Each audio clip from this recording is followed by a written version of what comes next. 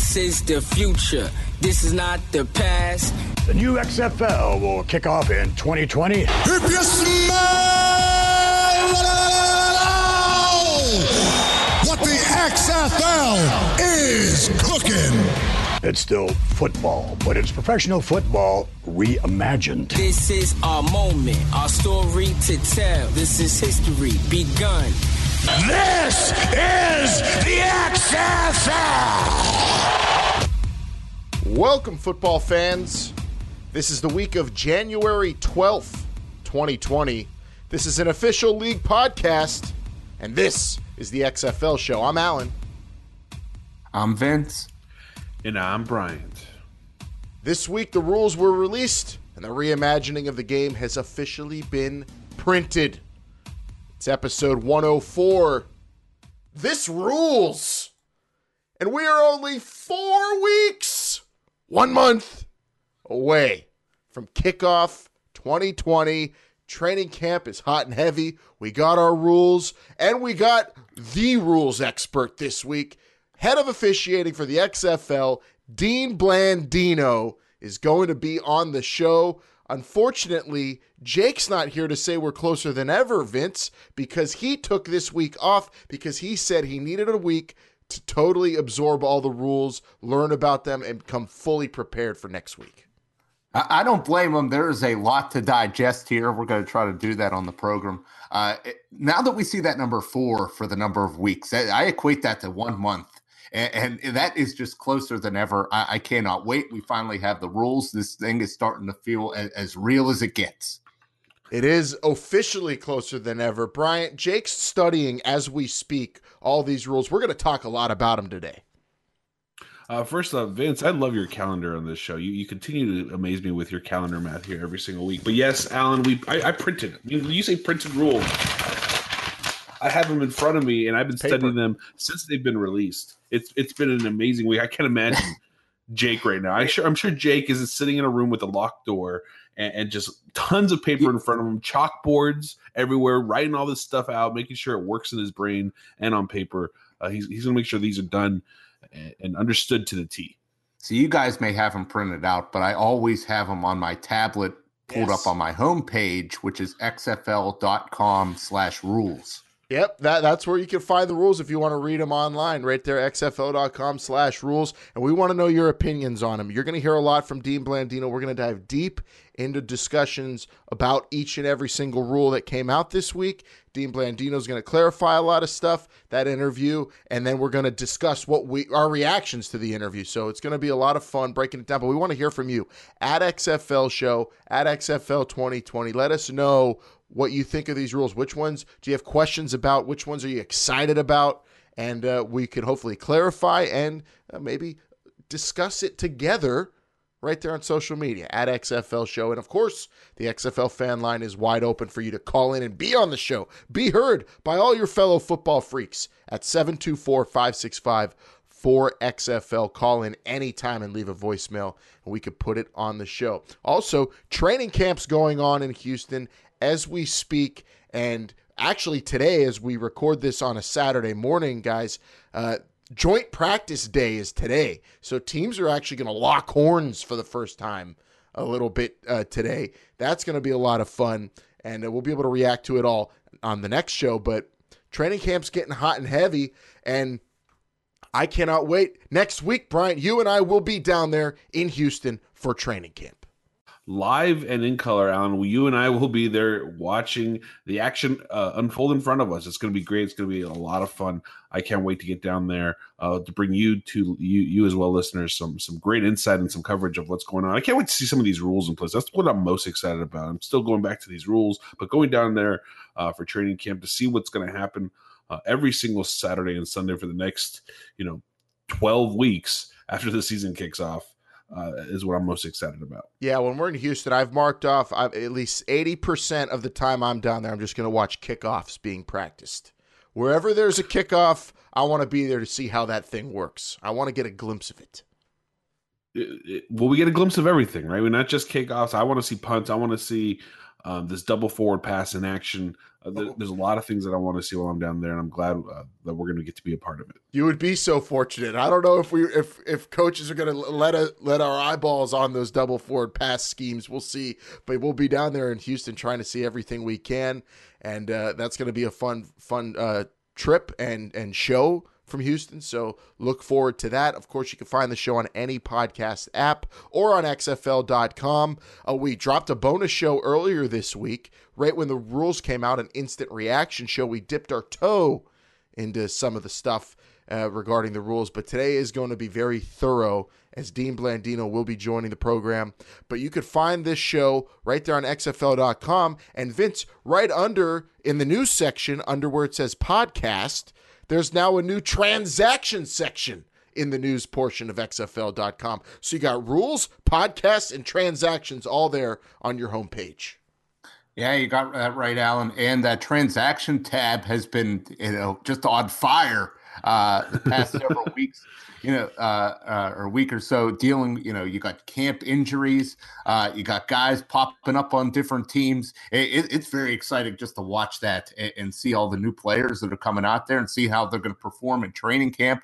We're just kind of 1 week into this thing, but I imagine, these depth charts are really going to start to take shape as we go through the next week of camp. And I'm very interested to see, by week 2, probably by the end of week 2, to see where these new additions line up on the teams. Yeah, it's been an active couple of weeks regarding, the rosters, because we expected that, with training camp. You got injuries. You've also got fresh blood out there, available guys that teams could bring in. So we've been monitoring that. And let's discuss some of it and everything else going on in Houston right now, from TDECU Stadium to Rice Stadium to Del Mar Stadium and everywhere in between. The XFL has taken over Houston. Training camp's underway, and there's some news and notes from down there in Texas we got to talk about. What more can you ask for? Can't ask for nothing else. Let's break this. Everybody be ready to work today. Trust in your teammates, know your and do what you got to do. The champion still runs short right now. Wildcats on 3, 1, 2, 3. Wildcats, let's go! Let's go! As usual, Bryant, the Wildcats are hyped down in Houston. Moss has got his players fired up. We'll talk about LA in just a second, but in training camp in Houston, I'd say so far the big news has come from the Dallas camp with the Renegades. Landry Jones, the quarterback. As we were recording the other day, earlier this week, the injury news came out about his knee, out 4 to 6 weeks. We touched upon it, Vince, but Landry Jones goes down and apparently going to be out into the beginning of the season. We shall see. We talked a little bit about his backup, Philip Nelson, stepping into the starting role. He's been with the team, but since then, the team has also brought in another quarterback, former Syracuse quarterback Eric Dungey. Yeah, that's right, Alan. Eric Dungey, this kid out of Syracuse, just one tough SOB. He was in several NFL camps this past season, and I'm very excited to see him in the XFL. Make no mistake about it, this kid is not just going to be a camp arm as far as I'm concerned. I could easily see him passing Phil Nelson or their other quarterback, Gerard Hurd, once he gets a little bit more acclimated to the system. This guy, he is not afraid to run the ball, a very effective runner, stick his nose in where it doesn't belong, and he can also push the ball down the field too. Drastically different quarterback than what we got in Landry Jones. So I could see them using both these guys come the season starts if Eric sticks with the team. Seems like a good double forward pass kind of quarterback to throw out there for a gadget play, but also a good leader. I mean, he had Syracuse in some pretty big moments and led them for a while there, and he's bounced around some NFL practice squads. Bryant, when you see the Dallas Renegades, their star quarterback, their top guy, the first player ever in the XFL go down, you gasp a little, and then you see also they bring in they put a wide receiver in Gerard Hurd into some quarterback sets there to practice a little bit, to have their emergency guy. But then you see Eric Dungey join the team, and that's got to be a relief. How huge do you think that is for a team to experience an injury like this in the XFL and it not be a complete disaster, because it really could have been. But I think Eric Dungey is a pretty awesome backstopper or security blanket to get after Landry Jones goes down. Well, I mean, if you put any stock into what Vince tells you, Vince has been telling you about this man for a long time, ever since the initial player cuts. So I'm very excited to see him. But it is pretty cool to have the XFL with some backup plans, some structure to what's going on here when big time players go down. Also, the excitement when you bring in wide receivers and other quarterbacks into this double forward pass rule. So the transactions that are happening, it's like a nice warm blanket when you're watching your teams get put together, because then you feel safe. You feel like there's plans in place to help make sure that we have some good, crisp football this season. Yeah, credit to Moose Johnston for being able to land Eric Dungey, Vince, because when we were talking about him a while back, good crisp football, and going over players we'd like to see in this league, he ended up getting an NFL opportunity, and fortunately for the XFL, though, he has landed right back in the laps of the Dallas Renegades. Yeah, that's I like the point that Bryant kind of made there, and it kind of goes back to what Oliver Luck was telling us, many weeks ago, in that there's a lot of good football players out there. They're not all just in the NFL. There's good guys that aren't quite there, and there's a lot of good ones in the XFL. We've seen even better ones that could be added, and we got one here in Eric Dungey. Guys just want to play football, and Eric Dungey's going to have the opportunity. And, of course, we'll monitor what's up with Landry Jones. Like you said, Vince, a very different quarterback. So how does that affect Dallas's scheming and game planning for week one? Does Dungey have a chance to pass Philip Nelson on the depth chart? How supplanted was he as the number 2? Some stuff we will have to monitor over the next 4 weeks.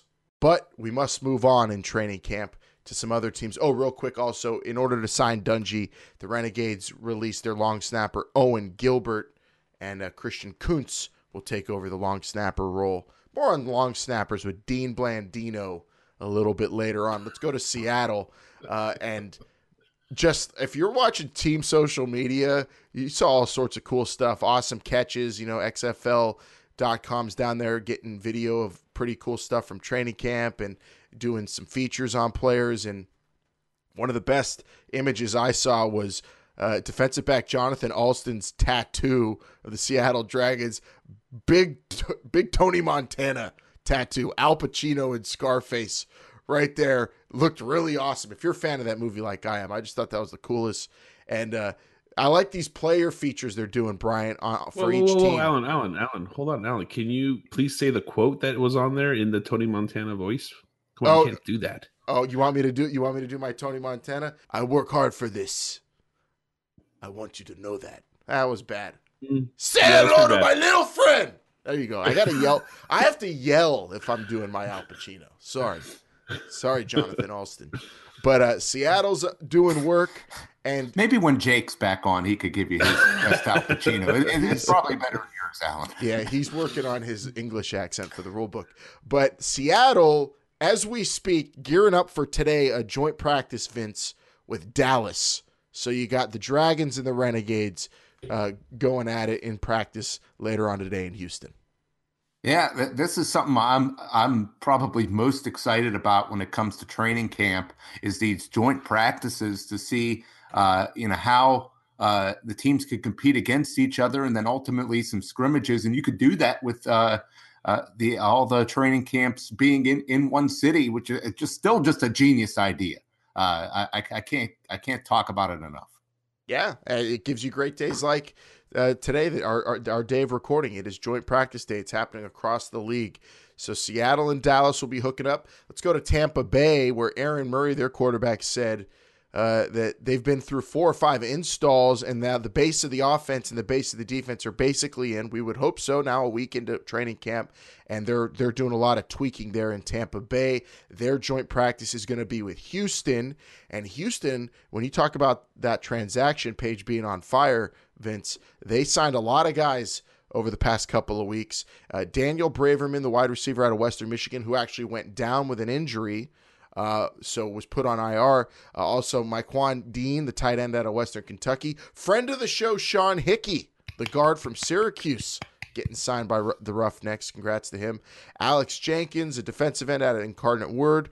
Jay Liggins, a corner out of Dickinson State. Charles Tua, a defensive tackle out of Texas A&M Commerce. And Brandon Watson out of Mid-American Nazarene, an offensive tackle, was signed but then put on IR, also injured. So Houston making some moves, and they will lock up with the Vipers, Bryant, for their joint practice later today. Well, we're seeing a little bit of a trend here, right? Where teams are having these joint practices with teams on the other side of the country, right? They're not in their own little conference or division. But yeah, Houston's making some moves, trying to get to that perfect recipe. I almost feel like they're Colonel Sanders, right?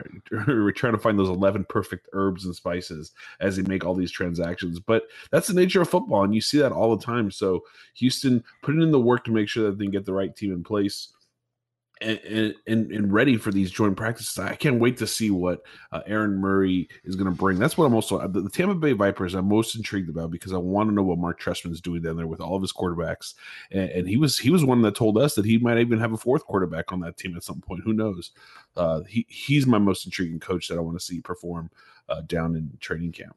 Yeah, and then you also, I mean, this is going to be a really interesting joint practice, because I want to watch those QBs for Tampa Bay, and then, you know, June Jones's offense in the XFL, see how a defense that's supposedly really fast in Tampa Bay, how they're going to react to it. And also, we're not going to gloss over the fact, Vince, in that the Houston signings was a tight end. They got a tight end finally, Mike Wandine.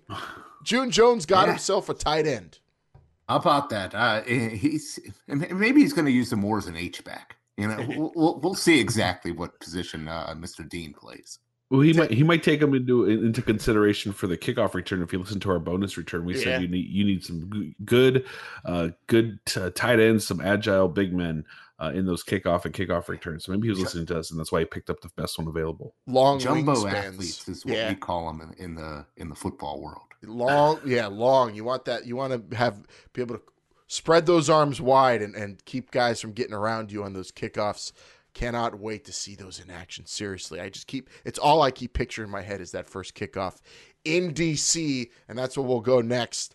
The Defenders have Sam Montgomery on their defensive line, and one of the more exciting players we talked about whenever the draft happened, and all words out of camp are that guy's stepping up as a real leader and causing a lot of havoc for his fellow defenders on offense. And the DC Defenders got a very special player, Vince, for their offense. I mean, you could honestly say they're pretty loaded in terms of guys who were good in college or have a lot of credibility from even their high school playing days. And they added another one in Nick Brossette, former LSU running back, but also an all-time rushing leader in the state of Louisiana, to join Donnell Pumphrey, who's the all-time NCAA rushing leader, and Jarrell Presley, who are already on that roster. The DC Defenders run game is pretty awesome.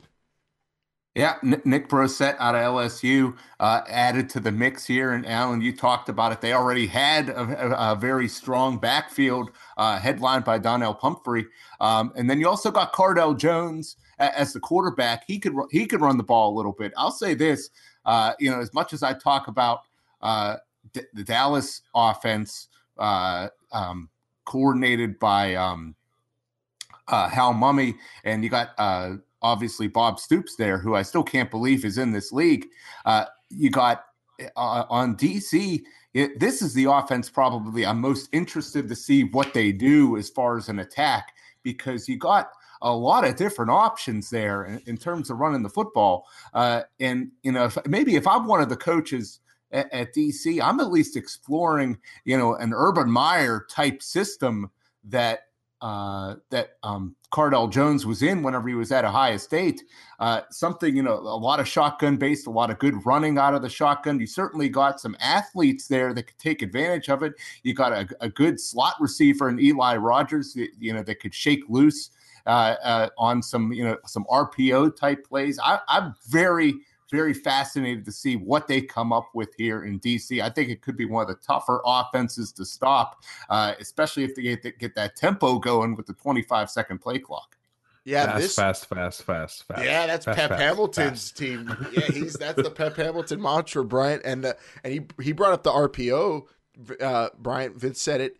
The Linus, the illegal man downfield rule is really going to play into that kind of offense. So if they go with that, you've got a lot of ability, 3 yards, to really have that fake run action if Cardale Jones and the DC Defenders run that kind of offense with all these running backs now that they have on the roster. Well, yeah, all players on the offense make the reads off the offensive linemen. So imagine offensive linemen being able to do those, pulls and blocking up into the secondary. You're going to psych out people so bad when it comes to runs that the passing game just opens up mightily. So I'm really excited to see that RPOs in the XFL, because I feel like the XFL has molded its rules, and I think Pep Hamilton's going to take full advantage of those RPO rules. Yeah, but I mean, even just stopping this offense, I think just on even if they just line it up and pound it against you, I think it's going to be difficult with Bro set, a tremendous cutback runner, Alan. I know you covered him a lot at LSU. He could just, plant his foot in the ground and go. Oh, he's a legit back. Yeah, he is a very special player. And then you add Pump in there too, who is an Aztec god and an amazing legend, a college football legend, I will call him. I mean, that run game is really good. I expect them to utilize all those players, and I think the RPO point there, Vince, is really accurate. I think DC is definitely a candidate of teams to take advantage of the rules. Also, going back, though, to Houston, do you think June Jones will do that at all? Because his offense is a lot different from that, but you might have to. I mean, the league's almost asking you to kind of run those kind of plays at least a little bit. He might, but you gotta incorporate your system. I'm sure at some point he's going to install that. But as of right now, he's got his offense that he wants to install, and he's going to do that. It's not like he has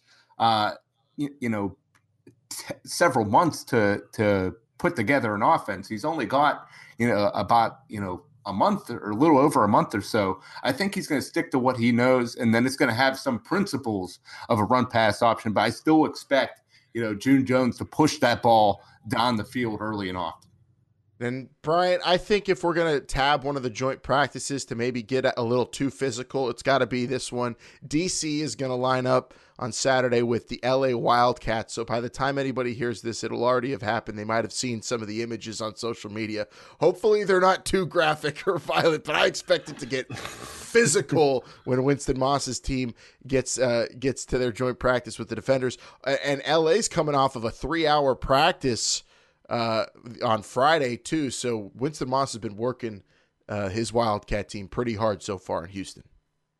He has, and I don't know what you guys feel like, but I feel like the LA practice and the LA training camp has been the most silent out of all the 8 teams. We haven't really heard much in terms of movement and what's going on down there. Winston Moss has been kind of playing everything close to the vest. So I'm very curious to see what Winston Moss is doing out there against the DC Defenders. But you're right. They might be holding in all that aggression that it might come out on Saturday. He may be quiet in terms of, actual information being released, but believe me, he is yelling loud and clear. He's got a megaphone. He's out there with a megaphone. It's the best thing ever. If you're not watching it on their social media at Wildcats, at XFL Wildcats, he's out there with a megaphone yelling at everyone. It's actually quite entertaining. I just meant more in the sense that of what's coming out of camp. Transactions and all we're hearing is the Wildcat way. They're really hammering that home. That's the message. We're going to play a clip of the coaches' reactions to the rules, and you're going to hear also, as usual, Winston Moss's reaction to the rules coming out. Very different from all the other coaches as well. Let's go to New York, who brought in Chad Kanoff, the former Princeton quarterback, was on the Bucs practice squad to join them in camp. So now they're getting ready to have their joint with the St. Louis Battlehawks. So adding a quarterback there to maybe compete or back up Matt McGloin, we'll see. So the Battlehawks did make some moves, Vince, transactions, signing Dwayne Hendricks, an edge rusher out of Pitt, a linebacker Matthew Thomas, who played for Florida State, and then DeMore Pearson L., who was drafted out of Nebraska, but ended up going to an NFL roster or practice squad, is now back with the Battlehawks. And so they added 3 more players. And, three players we recognize, at least you and I, Vince. We were talking before the show. I think Matthew Thomas is a player who's had some issues but could be pretty good, and you and I know all about Dwayne Hendricks. Yeah, Matt Thomas, tremendous athlete there. Has bounced around a little bit in the NFL. But Dwayne Hendricks, I'm very excited to see this kid. I've been following him for probably the past 6 or 7 years. Originally signed to go to University of Tennessee, played early on in his career at Tennessee. Playing on the defensive line in the SEC is no joke, especially at a young age, then ends up transferring to University of Pittsburgh. This kid battled a lot of injuries, just, could not stay healthy, could not, even though he was playing, was definitely not 100%, but a big kid on the defensive end position. He could definitely hold up at the point of attack. There's no question about that. I expect them to be strong in the run defense and hopefully be able to get after the quarterback on the pass rush. I think they're getting a nice player here, St. Louis is, in Dwayne Hendricks. And they're going to be going toe-to-toe with the Guardians later today, Bryant. So your favorite logo versus your least favorite logo in a joint practice later today. I don't know. Did I say the Guardians were my favorite? I don't know. Don't skip on Pearson logo. That's a good point. Pearson, don't skip on him too real quick, Alan. I just want to go back to him. I watched him perform with the Stallions in the Alliance, and he was magic out there for them. I really did enjoy watching. I think he's the best L to ever play a wide receiver too, by the way. Well, okay, you bite your tongue. Knew that was going to get you guys. Well, Vince, why do you chuckle when he says watching him with the Stallions? Just that Bryant's still talking about the Alliance. I still think it's somewhat relevant. I mean, you've seen a lot of these players perform. It's not relevant.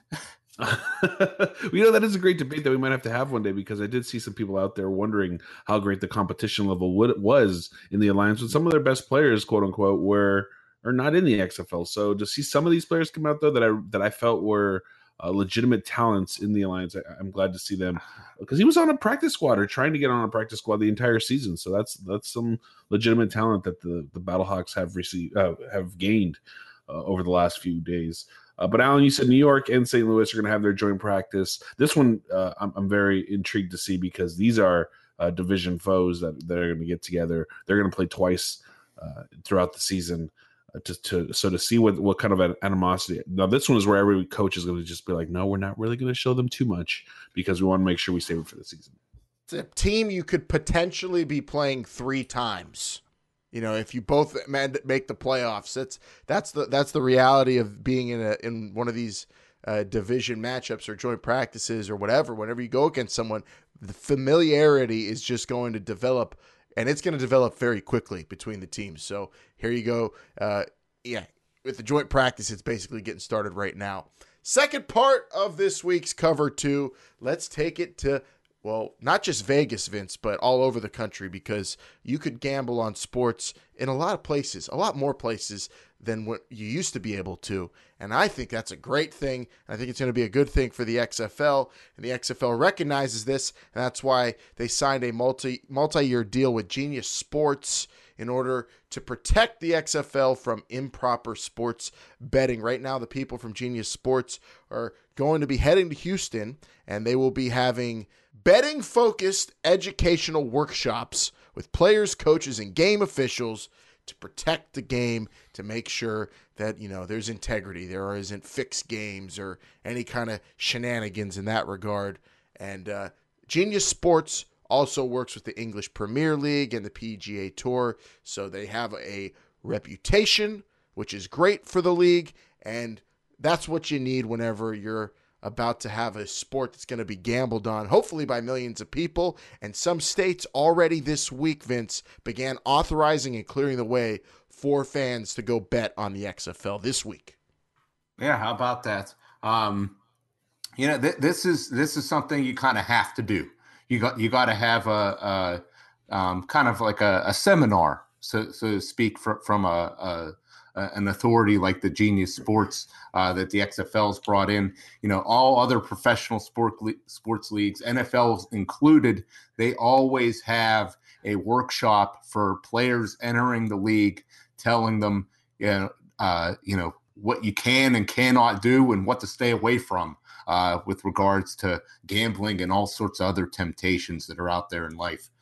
So I think this is excellent that the XFL is going to do this. Gambling, corruption, probably bigger now than ever. That could potentially happen. Hopefully it does not. And I don't think it will whenever the XFL is taking these kind of precautions. Brian, what do you think of states like Delaware, though, saying that the rules coming out this week were a little too different for them as a state to authorize the XFL to be bet on? So there are some states that are maybe steering clear, at least for now, and maybe mid-season might change their minds, but initially are afraid to authorize betting on the XFL. Well, that's why these seminars are important, and that's why the XFL had the Wildcats go to Las Vegas to explain all these things. Maybe the New York Guardians should have gone to Delaware for their mini camps to help Delaware understand what's going on with the XFL. It's just an understanding, and again, nobody wants to go into something not really fully understanding what's going on. And I understand the due diligence, but I think as the season progresses, you'll see more and more people offering towards the XFL betting odds, but also the XFL is welcoming all this, right? They've worked with the Action Network on Twitter. I've seen them put out full articles and interviews and things like that. The XFL is embracing this more so than any other league, I will say, in professional sports. And to hire Genius Sports to do this for you is just showing everyone else how serious you are about, betting and how you're going to embrace this going into your first, your inaugural season here in 2020. Yep. Covering your bases, making sure everybody's smartened up and that this could all happen in a clean, legal, and respectable fashion. And that's what I'm excited for. I cannot wait. This weekend, Vince, is a great weekend for betting on football, NFL divisional playoffs. And I'm looking forward to doing that, hopefully, a little bit during the XFL season where you put your money on some games and hopefully some prop bets, because there are some interesting opportunities with the rules of the XFL for prop bets. Yeah. Football, certainly, the number one bet on sport by far. And to continue that after February, you got to imagine that sports books around the country would just be salivating over an opportunity like that. And then you talked about props, Alan. Yeah, like I could easily see it. Will 2 forward passes be completed on the same play? Like I could see that right now. That's going to be very interesting to see. Will Eric Dungy lead the league in double forward passes? I don't know if it's going to be him, but we'll talk about that as we get closer to the league. My money's on Keenan Reynolds for that. All right, let's get into the bulk of this week's show, and that is rules. Without rules, you have chaos, as Jake would tell you if he was here and not home reading all the rules. So before we discuss even further than we did on our bonus episode earlier this week, all the rules that came out, let's have the man in charge of the officiating in the XFL, the rules expert of rules experts, Dean Blandino, joined me earlier this week, and we got into everything that I thought, Bryant thought, Vince thought, Jake thought, and even you, the fans, thought was essential to square away and really hash out and fully understand and grasp. We took some of your questions on social media. We took our own questions, and we fired him at the head of officiating for the XFL, and he responded with, I think, clarity and simplicity, which is what this is all about. Safer, smarter, simpler rules. So after the interview, we're going to discuss and react to everything he says. But first, it is Dean Blandino in this week's Good Crisp interview. Good crisp football. Head of officiating for the XFL, Dean Blandino. Welcome to This Is the XFL show. It's been a pretty fun week for you, hasn't it? Yeah, it's been a busy week. We announced our rules, and I didn't realize how many people were interested in the rules of the game. But we've been nonstop all week, just on different shows and different conference calls. And it's been a lot of fun. Yeah, absolutely. And yeah, I could tell you as a football fan, this has been the week I've been looking forward to the most, just because it is the reimagining of the game. The rule book is just that. And we saw a lot of differences here from some of the more traditional football we've come accustomed to. And it's super exciting. Let's dive into some of these rules. You're the man to talk to. So I want to start first with just the overall concept of the rules that you put together. It seems like there was a conscious effort to just simply provide more opportunities for true offensive plays from scrimmage. The overtime, the punt, the field position as a result of the kickoff rule. There's going to be a lot of offensive plays under center or in the shotgun. Was that the case? Was that the goal? Yeah, I think that was definitely one of the goals. And a lot of work and study and background went into these rules, and talked to a lot of different people and fans and people around the game. And I think it was two things. I think the things that came up were the pace, and to maintain a good pace, to not have a lot of stops and starts and unnecessary delays. So eliminate some of that downtime. And I think the other thing was the offensive side of the ball. Not completely ignoring the defensive side of the ball, because you have to have the right balance. But fans, they want big plays. They want to see more scoring. And so a lot of things that we did with the rules is going to incentivize teams to not punt on fourth down, to go for it, to not try to play conservatively and to play aggressively. And we think that's going to be a more exciting game. Yeah, the punt rule definitely is going to be encouraging that for sure. How many plays from scrimmage, quarterback under center in the shotgun, whatever, can fans expect then over the course of an XFL football game from one of the teams? Yeah, I think with a shorter play clock, so we're going to have a 25-second play clock, and obviously NFL, college is 40. I think we're going to see more plays from scrimmage, and then that was the goal: more football, less downtime. And an NFL game averages probably 155 plays a game. College is higher. There's more tempo in college, but I think we're looking at probably in 165, 170 plays per game. And then there's the kickoff rule, which is really exciting because it's going to open it up for more kick returns. And this is kind of the meatiest part of the rules page on the website so far, because there's a lot of differences here, and it's really exciting. Will this design for the kickoffs give us teams averaging a starting field position then at midfield, because there are going to be so many returns, and there is that waiting period for all the players besides the return man and the kicker? Well, yeah, I don't know if it's going to be midfield, but I think you're going to get a pretty good starting field position, because, again, it's set up differently, at least at the start of the play, where you're going to have 10 kicking team players at the return team's 35, and then 10 return team players at their own 30, so 5 yards apart. So it's going to definitely promote more returns.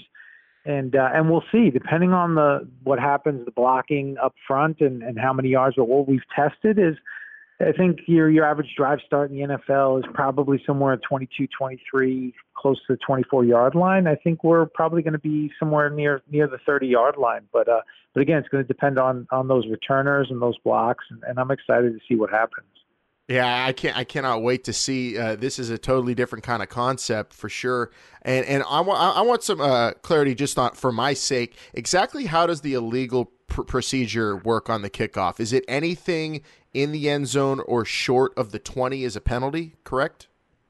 Yeah. So you have to kick the ball past the 20 in the air. So if the ball that's to prevent. You got all those players up front. That's to try to prevent, kind of a line drive kick to try to hit one of the players. So it has to cross the 20 in flight. If it doesn't, it's just a dead ball, and it's gonna come all the way back to the 45, the kicking team's 45-yard line, similar to a kickoff out of bounds, which is a very big penalty. So teams are incentivized to not try to kick the ball near the boundary, or not try to play around with a pooch kick close to the 20-yard line. And then you have the teams that can't leave their restraining line until either the ball is touched by the returner or if it hits the ground after 3 seconds. So if they leave too soon, that would be a 5-yard penalty we're calling that like an illegal formation.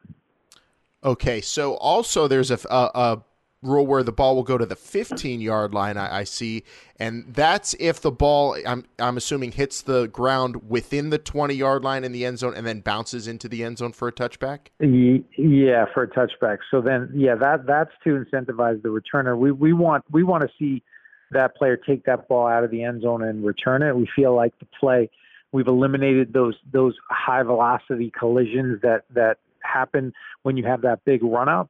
And so if the ball hits in the field of play beyond the 20 and goes into the end zone and the returner downs it, then that would be a touchback at the 15. The normal touchback where the ball just goes through the end zone, that'll come out to the 35. I love it. And it's going to be the very first thing we see on February 8th is this new kickoff. And I just can't, I'm so excited for it, Dean. And I know you guys did a lot of testing, but I can only imagine, coaches are starting to think of strategies in terms of how the kickoff team's going to approach this. Maybe, they have that waiting period, but you have to have guys who are able to maneuver around instead of just run down the field and have that huge collision. So it's going to be an interesting strategy for coaches as well with the new kickoff. Let's get into the pace of play here, Dean, with the 25-second play clock. You alluded to it earlier. Considering how fast-paced it's going to be, what are the rules going to be regarding defenses making personnel changes then? Yeah, that's a good question. So 25-second play clock, and we have a dedicated ball spotter. So that's not an official, but somebody that's just responsible for spotting the football. And we feel like at the end of the play, on average, we'll take about 7 seconds to get the football down and wind the play clock. So you're looking at 32, 33 seconds from end of play to the ball being made the next snap. So if the offense substitutes, then the defense will have a reasonable opportunity to match up, and that's the same as NFL and college rules. And but with the shorter play clock, it's going to happen more quickly than those other leagues. So again, offense subs, defense gets an opportunity. They can't delay. If the referee will look to the defensive sideline, and if there's no action over there and nobody's coming onto the field, we're just going to go and allow the offense to snap the football. Now, once the offense doesn't sub, then the defense has to be ready, and it's going to be interesting to see how that plays out. And we know skill players on offense are going to have headset communications. Yeah, you talked about that. What about the defensive players? Are there going to be 1, 2, 3? How many players on that side of the ball get it? Yeah, I think right now the plan is to have you can have up to 3 on the defensive side of the ball, and there's 3 levels on defense. You have your defensive line, you have your linebackers and your corners, and then you have your safeties. So 1 at each level would be the max, and we'll see how many teams. I don't know if there's necessarily a need on the defensive line, but they have that option. But we'll see how many players each team does. But they can have a max of 3 on the defensive side of the ball.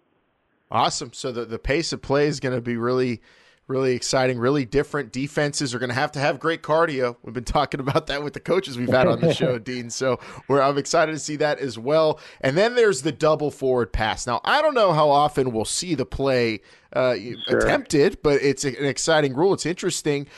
Is the real work of this rule, though, I'm thinking hopefully lowering the amount of situations where referees are attempting to figure out if the ball was a lateral fumble or a forward pass. I mean, because now, when coaches call that kind of play, that swing pass or that backward lateral and a throw, bubble screens, I mean, they're going to be going more forward than not. So maybe that'll eliminate those situations a little bit. Is that the thinking? Yeah, I think that's one of them. I think it will, in some instances, eliminate that need to have to figure out whether it was forward or backward. Certainly if the ball is caught. If the ball hits the ground, they're still going to have to figure out forward or backward, because if it was backward, it's a live ball. And obviously if it's forward, it's dead.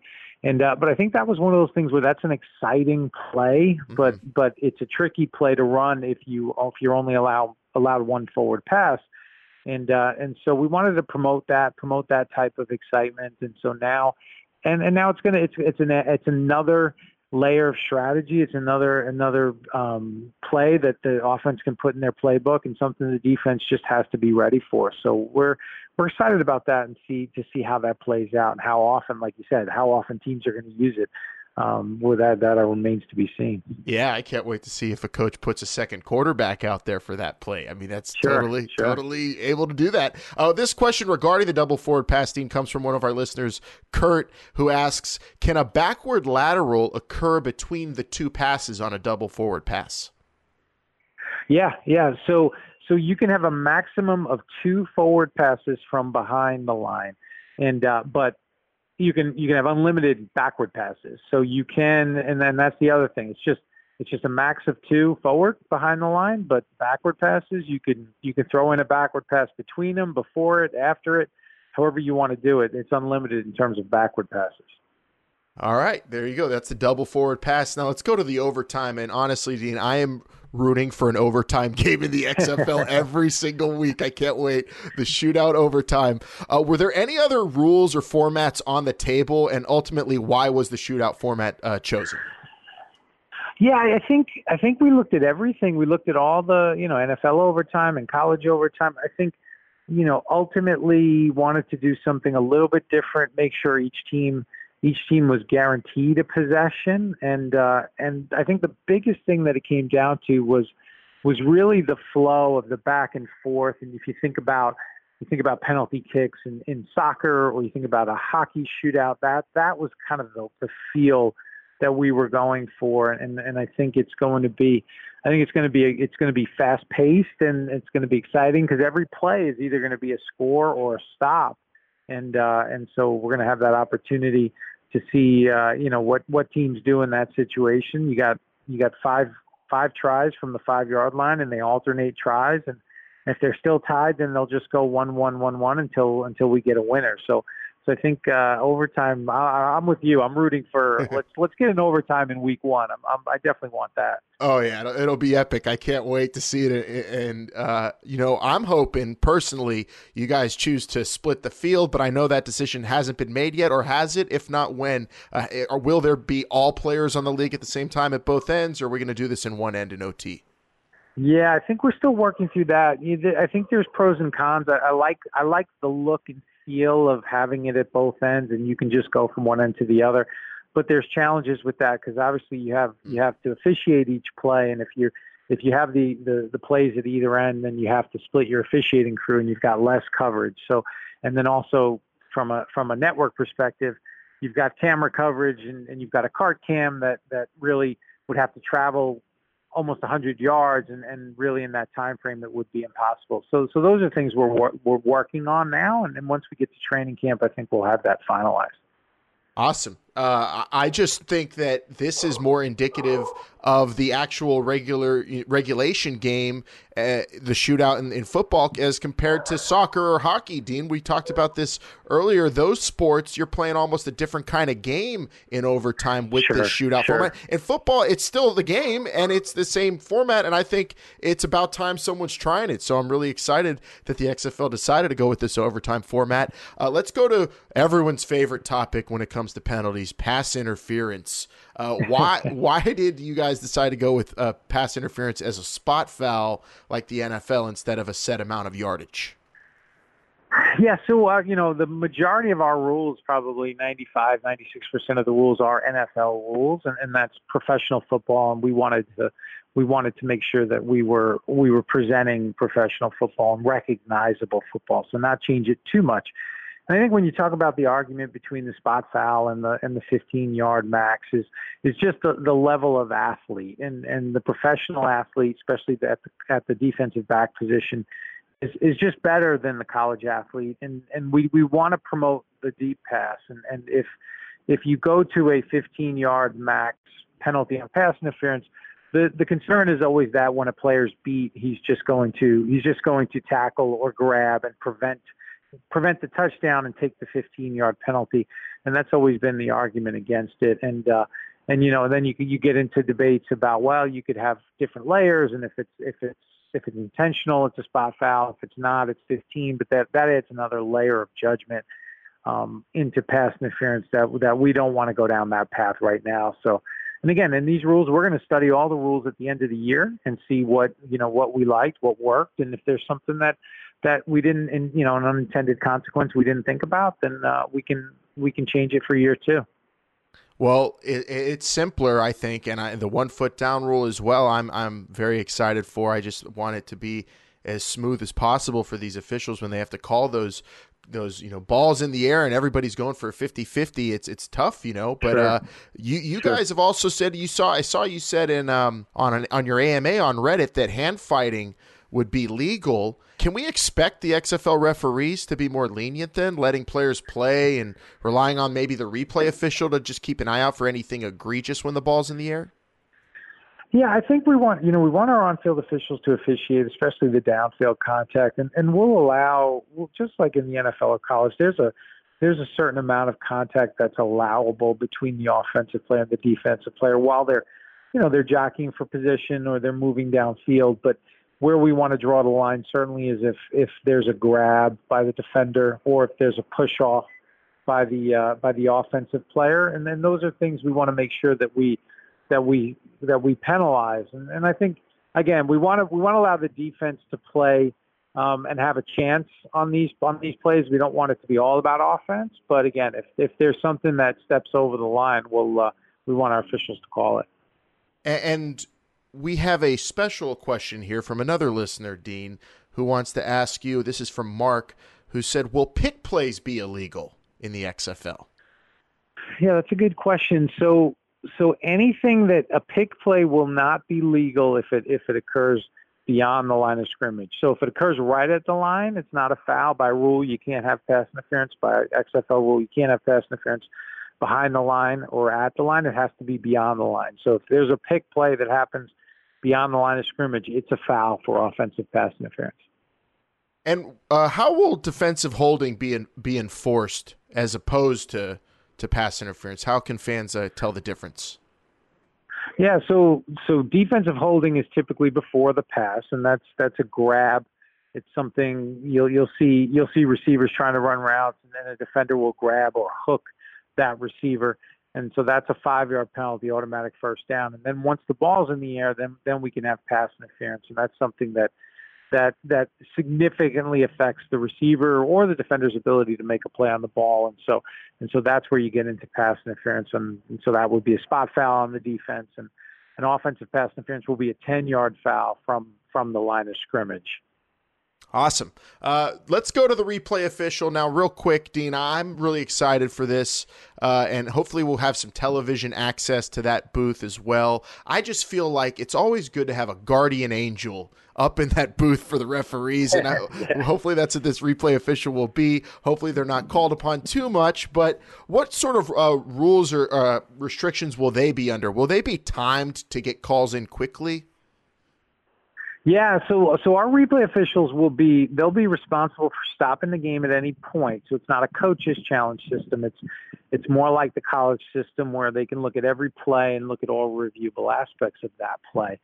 And then it's the normal set of reviewable rules like pass possession, scoring plays, line to gain, those types of things. And but we do have an added element, like you said, that guardian angel. And that's where the replay official, if there's something that involves player safety at any point during the game, and it's a clear and obvious mistake, and it's going to have an impact on the outcome of the game, the replay official can provide input to the on-field crew.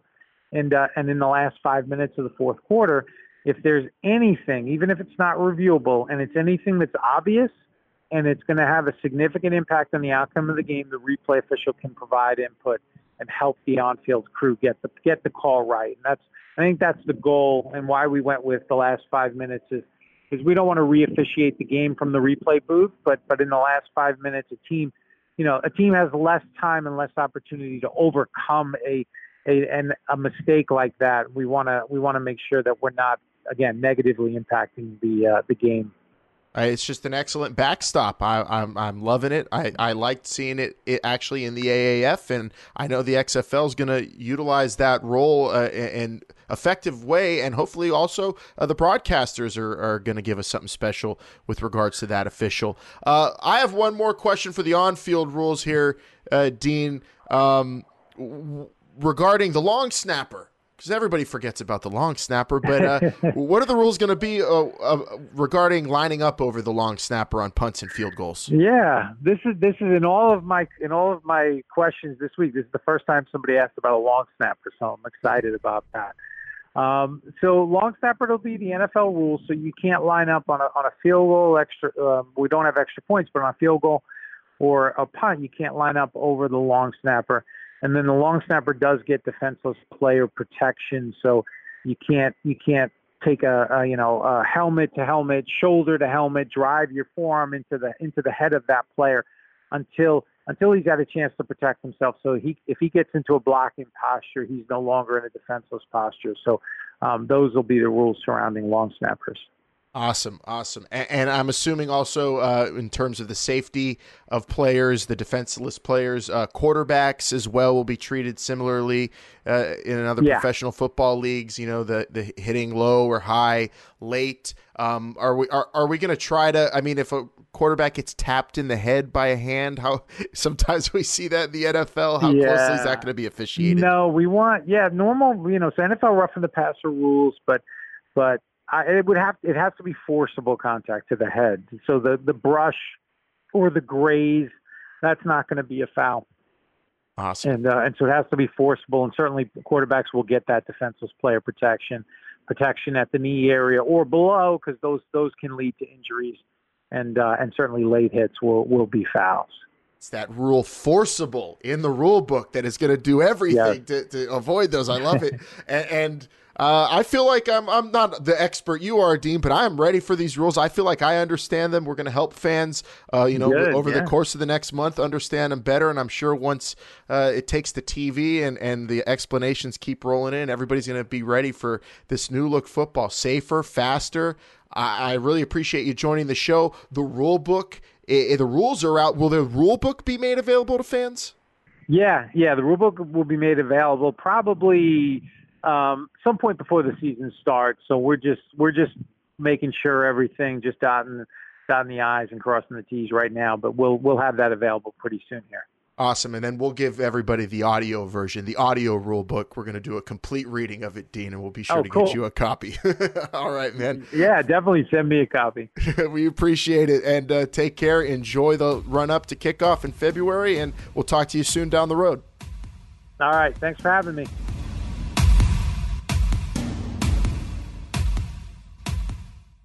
Thanks to Dean Blandino for joining us this week. And really, I feel like I'm such a smarter football fan now, Bryant. What a guy. What a genius. What a rules expert. To sit down and go through all the questions that you asked him, Alan, to talk long snappers with you, it shows the patience of the man to go through, because he loves the rules. He loves explaining the game of football to people like us. So thank you for your time there, Dean Blandino, because I do feel more enlightened about a lot of these rules and understanding why some of these went into place and how effective they expect these rules to be in the XFL. Vince, let's get your reaction too, and let's also, while I talked to him, wrote a bunch of questions down for us to go over. And before we do it, let's have the coaches of the XFL give their thoughts on the new XFL rules to set us up for this week's Hot Read. The kicking game is an obvious starting point. The punting game, when to go for it on fourth down will be an issue with the punting game that's in place, and the kickoff and kickoff return. I think those are significant issues relative to game planning. And then, of course, the faster clock. That's going to be the biggest impact for the offense and the defense side of the ball is how fast we're going to be able to play with the technology that we're using. We're going to have to be much more efficient getting personnel in and out, whether it's offense, defense. The extra points, just whether to go for 1, 2, or 3, will change a lot of your thinking in the fourth quarter. We tried to expose our team to all the rules differences. On the last day, we had a day which was just purely a situational practice for us. It was a walk-through pace, but at least to expose them to that. They would have zero impact. The Wildcats would play Wildcat style of football with a Wildcat mentality. We had to start to acclimate our guys to the 25-second play clock, and there will be a transition of sorts with the ball spotting official having to make sure that the chains are set before he winds the clock. So I think the kickoff return and the punt return, the rules that they did on that is really going to create more offense for the punt return and the kickoff return, which I think the fans will really enjoy.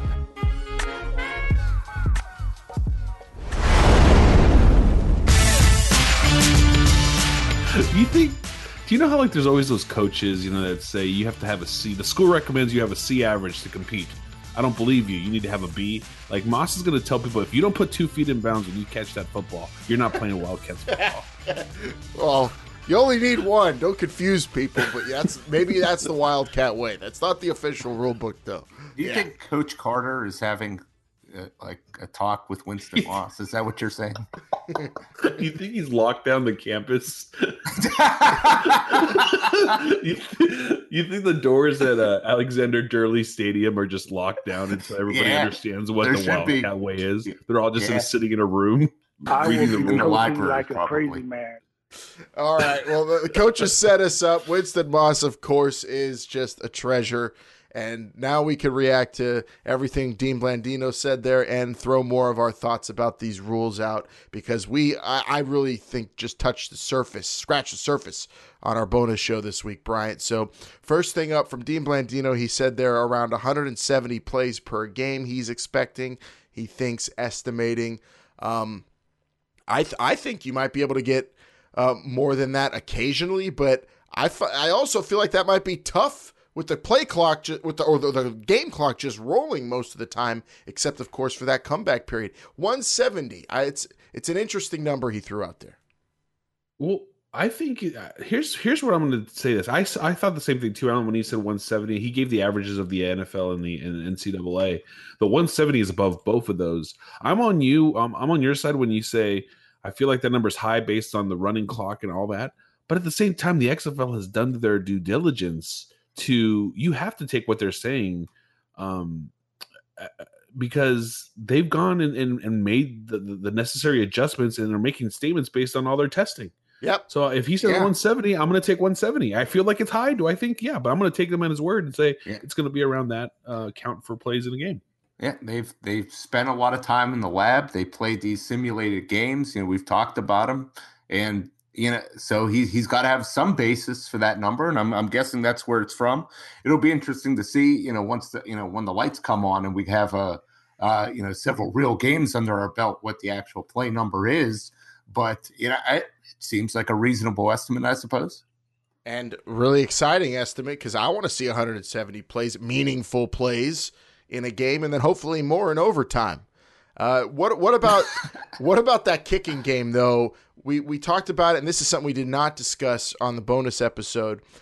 Vince, the 15-yard touchback.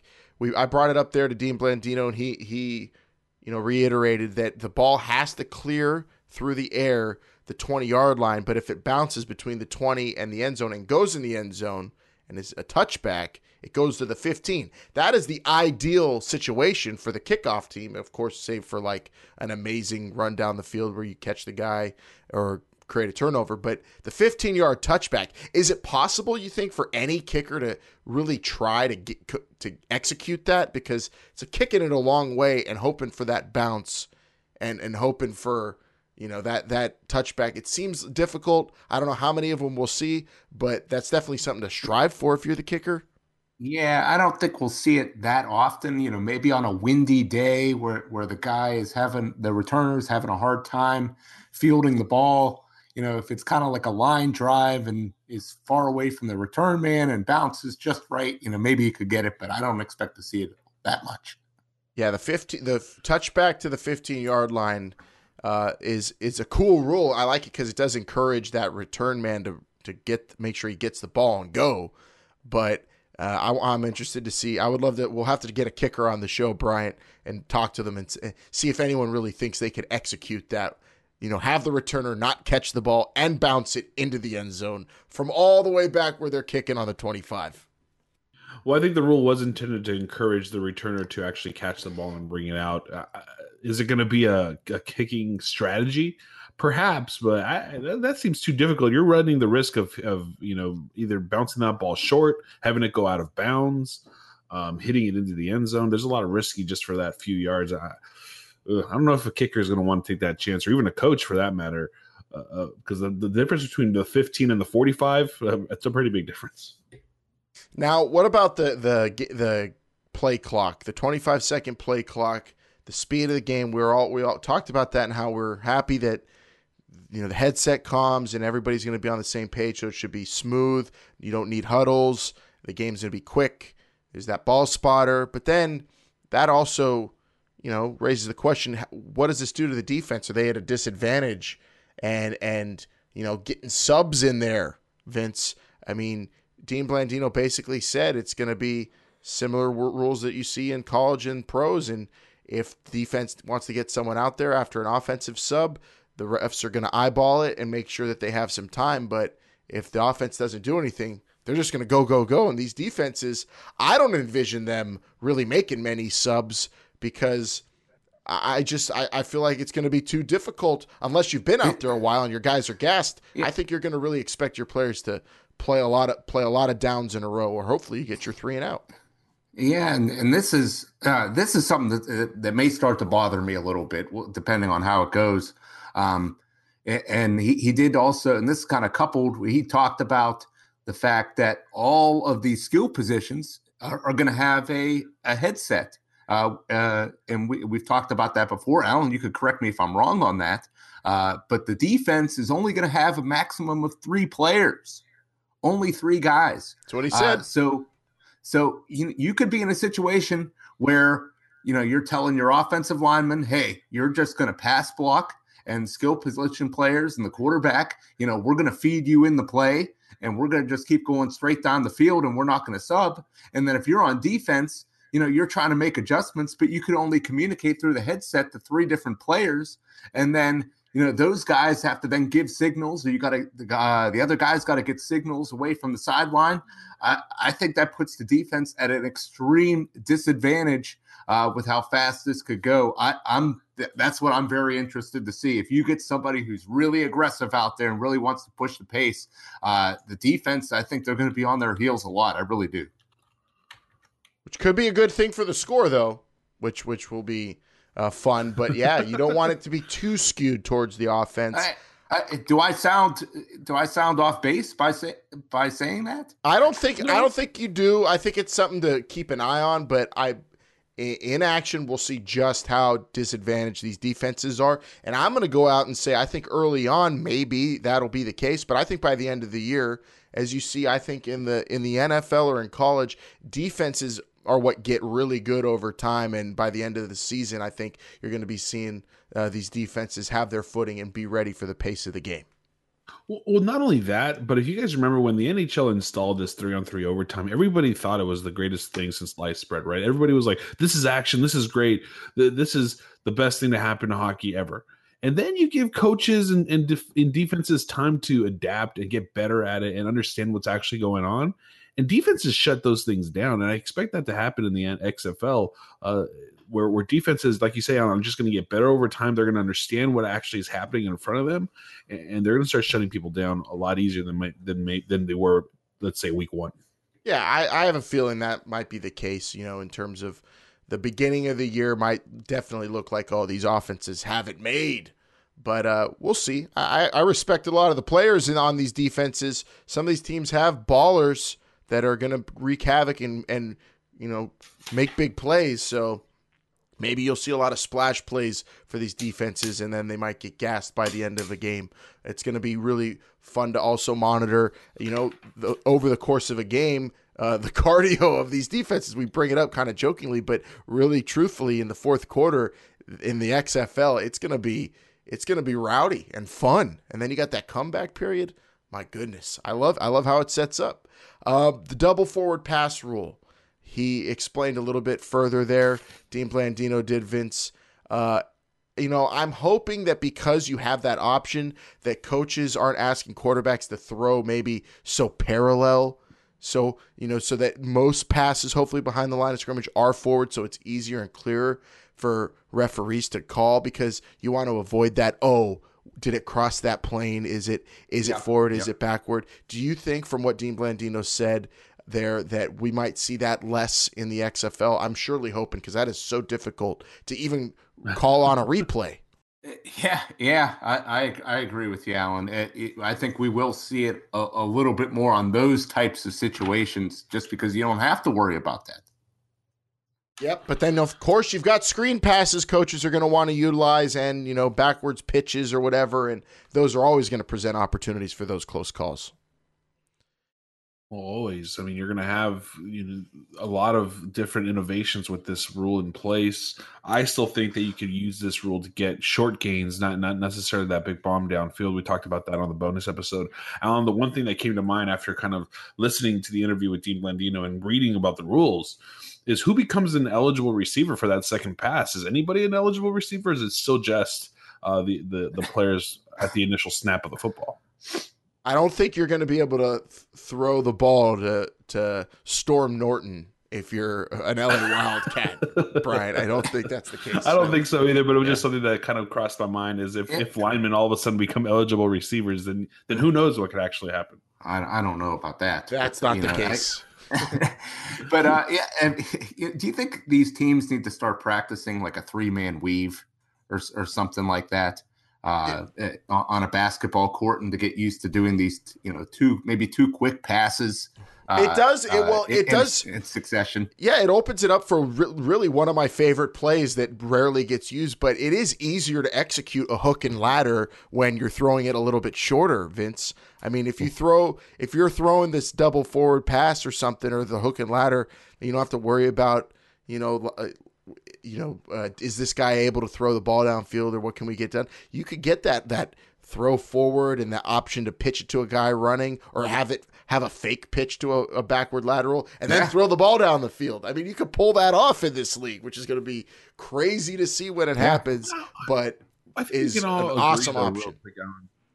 Yeah, for sure. It is an awesome option because you're opening up the playbook for sure. But I think we all agree we don't want this to start looking like a Harlem Globetrotters event when it comes to offensive football, where that ball just bounces around 10 times before it goes downfield.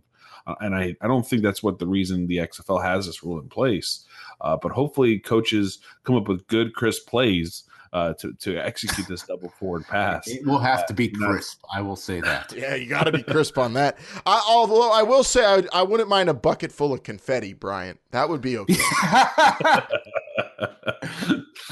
Someone slam dunking the ball over the field goal post and then putting their feet up on the post. That would be cool. Well, if you're one of those people that get those like really close seats, maybe you might be able to experience that confetti. It's a lot of fun. I've done that before. It's a lot of fun. Have you really? I did the Harlem Globetrotters courtside one time at the Staples Center. It was a lot of fun. No way. I'm not going to lie. Yeah, it was a lot of fun. Wow. Well, I don't know if the Globetrotters rule, I love them, but I have to say overtime in the XFL's a little bit better. Even the concept of it, I know it's going to rule. Hopefully we'll see it week 1. I'm serious about that. But what about the split field there, Vince? They haven't decided. Dean Blandino kind of laid out all the issues that would present.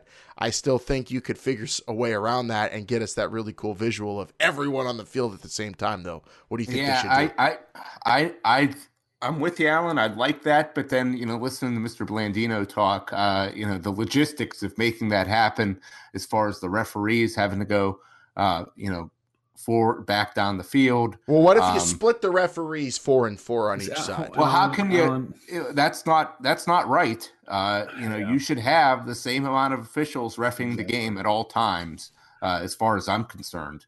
So, Alan, I'm sorry, Vince, to cut you off, but I'm sorry to break this to you, Alan. They've already probably decided that it's not going to be split. They're just trying to figure out a way to let you down easy. Like, this isn't going to happen. Like, it's just impossible. It doesn't make any sense. He said that it was physically impossible to get a camera all the way downfield to record the second part of that split field overtime. It's just not going to happen. It's not necessary. I understand the visualization of it all, but it's just not necessary to get if the important thing is to find the proper winner of the football game, it's not necessary to do the split field. Fine. Gosh. I understand. It would be really cool. Maybe we could try it in training camp when I'm there, at least. I'm just saying, Dean Blandino. Just let me see it once. I just want to see it once. That's it. Oliver Luck said that on the Pat McAfee show, actually, last week that the replay official, let's go up to the Guardian Angel, the replay fairy, gets 60 seconds to make the call on the replay. This person in that booth is going to have to be super efficient and really good with the technology, the Hawkeye system, in order to make these calls. Vince, do you think 60 seconds is too little? No. Yeah, if you can't make the decision in 60 seconds, given all the different angles, then we probably shouldn't be debating it anymore. I think this is excellent to keep the game moving. Some of these reviews take too long, and if you want to get the play right and you want to have more review, this allows you to have more reviews. I don't think people would be complaining in the NFL about all the reviews if they weren't so long. And if they were correct, though, as well, Vince. Oh, well, that obviously, yeah. Do you guys remember the old days in the NFL where they had to run across the field to an actual booth and watch this? Now they have those surfaces and stuff on the field to make this happen. I'm sure the XFL is going to incorporate that technology where they're just going to look at an iPad wherever they are on that spot of the field. I don't mind the 60 seconds. I more importantly care about the play being reviewed correctly. So if you have to take a little bit over 60, I'm okay with it. You can also make that time up by not taking so long on other plays that don't take that long. That's true, yeah. And I like what you said, Bryant. If the game was faster overall, then maybe you wouldn't mind taking a little bit longer for a review. Maybe this 60 seconds is really to protect them, saying, well, if they get the call wrong, it's like, well, he only had 60 seconds to make a decision. I'm hoping that's just a suggested 60 seconds. I don't know. I don't want to see like a countdown clock, and then if the person doesn't make a decision in the 60 seconds, a buzzer goes off and they say the play stands. I don't want to see that. That would be the worst. Get the call right. The people in the crowd are like 3, 2, 1. Oh, and they that just would cheer be great. Their team got through. Oh, would that be good? Oh my God, I'd love that. Oh my goodness! I brought up there the long snappers with Dean Blandino and lining up over them and just protecting certain players, and that got into the quarterbacks and grazing of the helmet.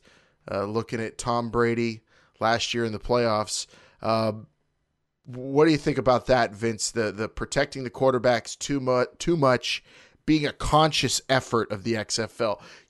I think now we're conditioned enough that, okay, these are positions that we need to pay extra care to and make sure they're protected. But we've done that enough. Now we need to be conscious on the other end and say, we can't get out of hand with that. We need to let this game be the physical game it needs to be. And, if it's incidental and not forceful and a love tap, that's okay. Yeah, I like what he said. He made it sound like it was going to be a very reasonable situation on whether it's an intentional hit or not. But we'll see what happens. But I liked what he said. I think he said the right thing. What about you, Brian? I thought the word he used was like forceful, right? He said forceful. Using that word, I think, really clearly shows that the league is thinking, okay, we don't want a guy to fall before the feet of Luis Perez and maybe touch his pinky toe and get a roughing the passer call. Forcible contact. I like it. I think they're going to monitor. Obviously, they want to protect these players, but they have to monitor and make sure that it's understood that these players are still playing football, right? And if they get touched and they get grazed on, it's what happens. But if you forcibly contact a quarterback in the head, then that's a penalty. But hopefully these are things that video official is going to be able to look at when it comes to player safety and understand. And because if you get players starting to tiptoe too much, that becomes an issue with player safety as well, because you're just not playing the game full speed. So hopefully having that camera in the sky monitoring these types of situations with the quarterback and defensive players helps defensive players play this game safely as well. Yep, I'm hoping that gets cleared up because it's a joke still in I'd say both the college game and the NFL. Sometimes these calls are just like, where was the contact? What happened? What's the issue? And that's some of the most frustrating stuff you see as a fan. And hopefully that's also something the replay official could be like, hey, come on, put that flag back. We'll see. Yeah. Okay, we asked ourselves to do this on the bonus show and come prepared for this one with the kickoff and the punts and everything going on with those new rules. What do we think the average starting field position will be in the XFL? I asked Dean Blandino, Bryant. He said somewhere around the 30. You've thought about it since the rules came out and we did that show. Where you got the average starting field position in the XFL? I thought about this mightily, and I figured there's one of two things. Either this is going to be returned or it's not going past like the 40-yard line. Yeah. So I would say it's going to be somewhere between the 30 and 40. I'll just say the 35 because you're going to ask me for a specific answer. But if it's not around that, you're gone and you're scoring a touchdown. I really like your answer there. That's exactly what I was thinking, Bryant. And especially if you did some data analysis and you removed the extremes whenever you're calculating your mean, that's probably what it will end up being. That's math.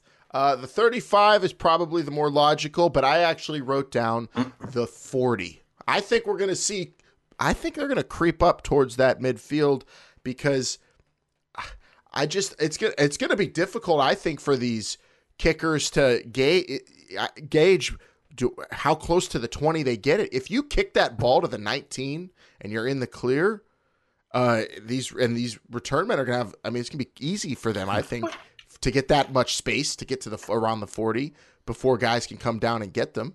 They're already going to be basically at like almost the 30-yard line by the time anyone's running at them, or got any momentum towards them. And then there's also the concern you got to factor in the averages. If there are these major touchbacks and the ball's starting at the 45 and the 35, those are also going to skew it as well towards, I think, about the 40-yard line. But you're talking about like NFL kickers today are within that 20-yard range, right? They're kicking it between the 10 and the back of the end zone for the most part in a kickoff. So moving that kickoff back, I feel like you're still within that same range that NFL kickers, place the ball on a kickoff. So if you're placing it around the 10, I expect that ball to land around the 10 for the most part. With your with your kicking team lined up on the 35, if you go past that line of defense, there is no other line of defense other than a kicker. And I don't know how many kickers can make that big of an open field tackle on a speedy return man. A lot of accuracy you're asking for. Yeah, we'll see. I like that range though. 35, 40. I'm going to lean towards the 40 because I think there might be some touchbacks that help skew it. Another thing for us to nerd out on and keep our eyes on when the season's over and we look at all the data. That'll be fun as well. Data after year one is going to be really fun to pick apart. I'm starting to learn, especially this week with Rules Week. I got chastised, Bryant, by my angry uncle who looked at the rules and said he liked a lot of them, but he just gave me a ton of grief when I told him I love the 1 foot rule on a catch. It's going to be way simpler. I find myself not scratching my head during college football as much as pro. And he said, you need 2 feet. Tapping 2 feet's part of catching a ball. Since when? You catch with your hands, not your feet. Exactly. You catch with your hands and not your feet. It's fine. If this is what your uncle's boiling over a little bit, I'm good. I'm glad because this is not that big of a deal. A catch is, I would say most of the catches that happen in college with 1 foot, they still put 2 feet in bounds. So it's not that big of a deal. I think the XFL wanted to make this simple, wanted to keep the game moving. And again, for player safety, having to be able to brace themselves, not worrying about just only putting 2 feet down. This is not a big deal to me. The XFL, I'm glad they did 1 foot because now it is going to make things a lot simpler when watching the game on television. Isn't 2 feet arbitrary to you guys? To me, it always has been. Why? It just makes...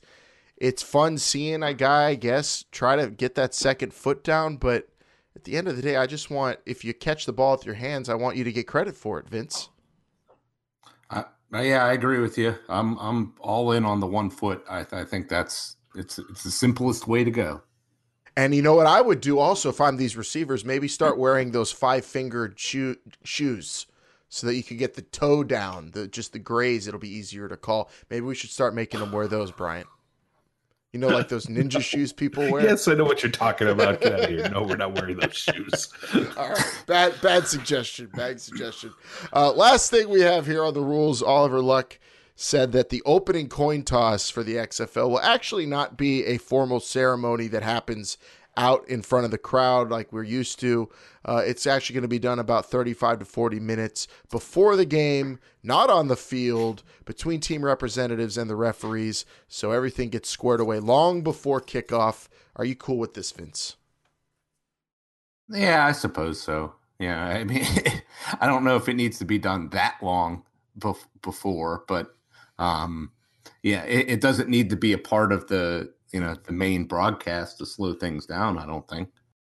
The 35 to the 40 minutes before game time actually, I think, is intriguing only because how much more strategy goes into place knowing that you're actually going to be receiving the football 30 minutes before game time rather than 30 seconds. Yeah, and then you also can that's enough time, I think, to rework any script you have for maybe your first 10 to 15 plays. I mean, is your script really going to change that much, whether you got the ball first or second? I think it depends on who you're playing and what. Or you're going to put together. You're going to put together two scripts anyway, whether you get the ball first or second. Yes, but let me paint the picture, Vince. You're out there. It's pregame. Say June Jones wins the toss, and he says, "All right, I was watching over there on St. Louis during their warm-up drills. It seems like their defensive end he wasn't running right.